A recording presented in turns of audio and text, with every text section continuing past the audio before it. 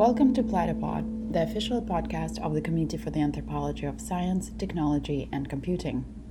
Here we host dialogues and conversations about the theories, tools, and social interactions that explore questions at the intersection of anthropology and science and technology studies. This bonus content is a reading from Platypus, the Castak blog. Enjoy!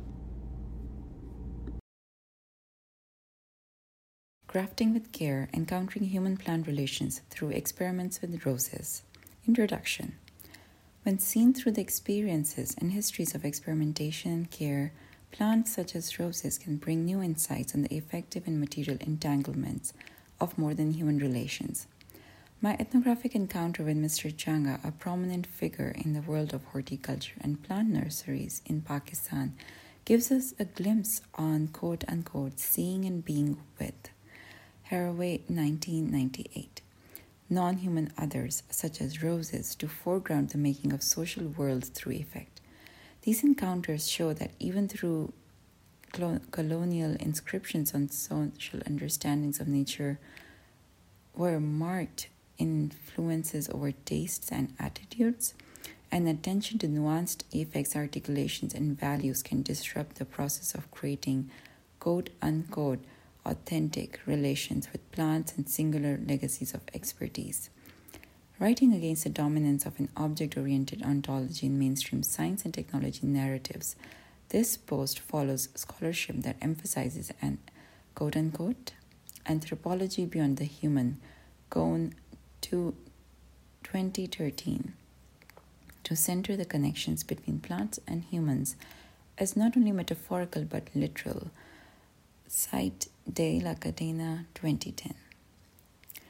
Mujhe gulab se ishq hai. I'm in love with the rose. When I entered the plant nursery, I saw an elderly man fervently engaged in talking to customers and meting out instructions to other assistants. Rows of ornamental trees, houseplants, and various seasonal flowers were arranged in an eye-catching manner. The nursery was buzzing with activity. I was surprised to learn that some of the customers had traveled from as far as Karachi, more than 700 miles away, to Patoki. The city is a hub of wholesale trading for plants in Pakistan, as well as home to more than 100 private nurseries. While Patoki is known as the City of Flowers, the Changa nursery is famous for the most coveted flower, the rose. As Mr. Changa declared enthusiastically, यहाँ आम शतूत की nurseries तो बहुत थीं, मगर मैं पहले दिन से गुलाब पे लट्टू था. There were plenty of nurseries selling mango trees and mulberry, but I was enamored by the rose from day one. As we sat down next to his personal rose garden to talk about the history of Patoki and his work with roses, Mr. Changa was no longer holding a pen and sales slips. Instead, he had brought out some of his favorite books to show us the techniques and climatic zones for cultivating different varieties of roses. The first edition of David Austin's English Rose, a sacred text for any serious rose grower according to Mr. Changa, was a cherished companion among his extensive collection of books. This book documented the journey of British horticulturalist David Austin, who set a world standard for rose cultivation when he successfully created the English rose in 1969. Mr. Changa's admiration for David Austin's devotion to the craft and care of roses was not a complacency on colonial systems of knowledge, but rather the wonder of experimentation joined with care for the roses he was growing. As Archambault 2016 has proposed, effective encounters occur when, quote, a meeting with someone or with something, end quote, can produce, quote, some sort of effect when it inspires, unsettles, troubles, moves, arouses, motivates, and or impresses, end quote. It was in the same state that Mr. Changa went over descriptions in the book. He took me through marked pages in his collection to show the process and times of pavantkari, grafting, and the potential results on the color, texture, and form of the rose plants. Without any formal education in horticulture or botany, Mr. Changa's journey on experiencing plants came from his schooling in the village.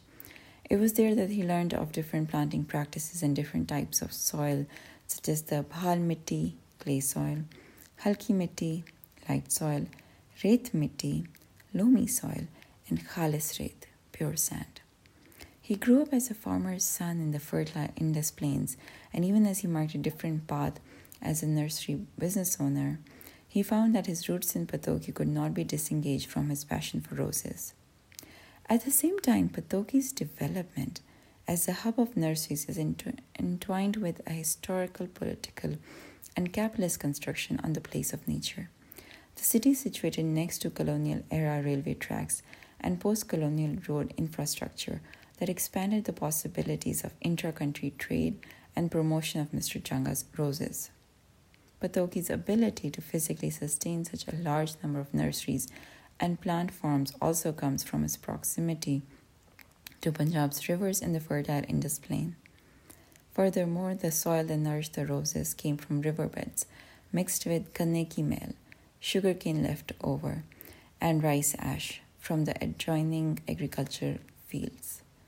However, while the urban sprawl raises concern on the availability of these agricultural residues and soil health, it has spurred the demand and circulation of nursery-grown plants and flowers. The Changa Nursery Farms Rose Specialist is one example of businesses that have taken to social media platforms to expand the potential and circulation of their roses and plants. In these transformative mediations, the rose's beauty comes to be prized through its grower's reputation and fame. Sone se bhi zyada, more than gold. Of the over 200 hybrid varieties produced under his care and supervision, Mr. Changa had named several of them after prominent national figures or events. At the Rose Farm, he took us through several different ones. This one is R. Allama Iqbal. This one is August 14. This one is Dr. Iqbal. Mr. Changa explained as he gently cupped the roses by holding them from the bottom center. Roses are widely acclaimed for their aesthetic appeal as well as their symbolic attribution of joy and love. The Desi Gulab, a shocking pink wild rose, is a ubiquitous sight at Pakistani weddings as well as newly covered graves of cherished relatives and friends. Roses are not just visually attractive but an olfactory and gustatory delight for many. In fact, for cosmetic, beauty products, and beverage companies, these qualities of scent and taste alone can become the raison d'être for roses in their supply chains. Rose extracts can be sold for a couple thousand to several tens of thousands of rupees, whereas rose oils are 3 times more expensive. Soap companies will count each and every drop that goes into the mixture because the extracts can be more expensive than gold, Mr. Changa explained. On the other hand, the state's lack of interest and financial capacity on resourcing and encouraging local expertise has prompted a constant struggle to be seen. Without a patent, his rose and ideas will not travel the world with the same prestige and recognition that accompanied David Austin's flowers to Pakistan.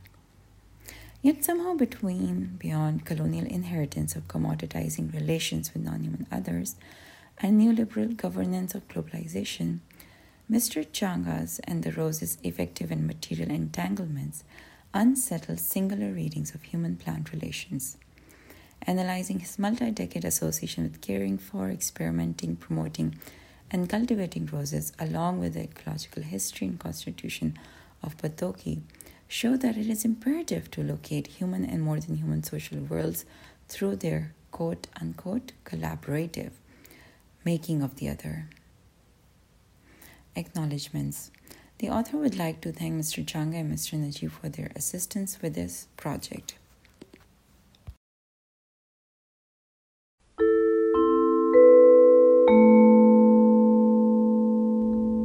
Thanks for tuning in. If you have any comments and feedback, feel free to share them with us on the blog. You can find the link to the post in the description of the episode.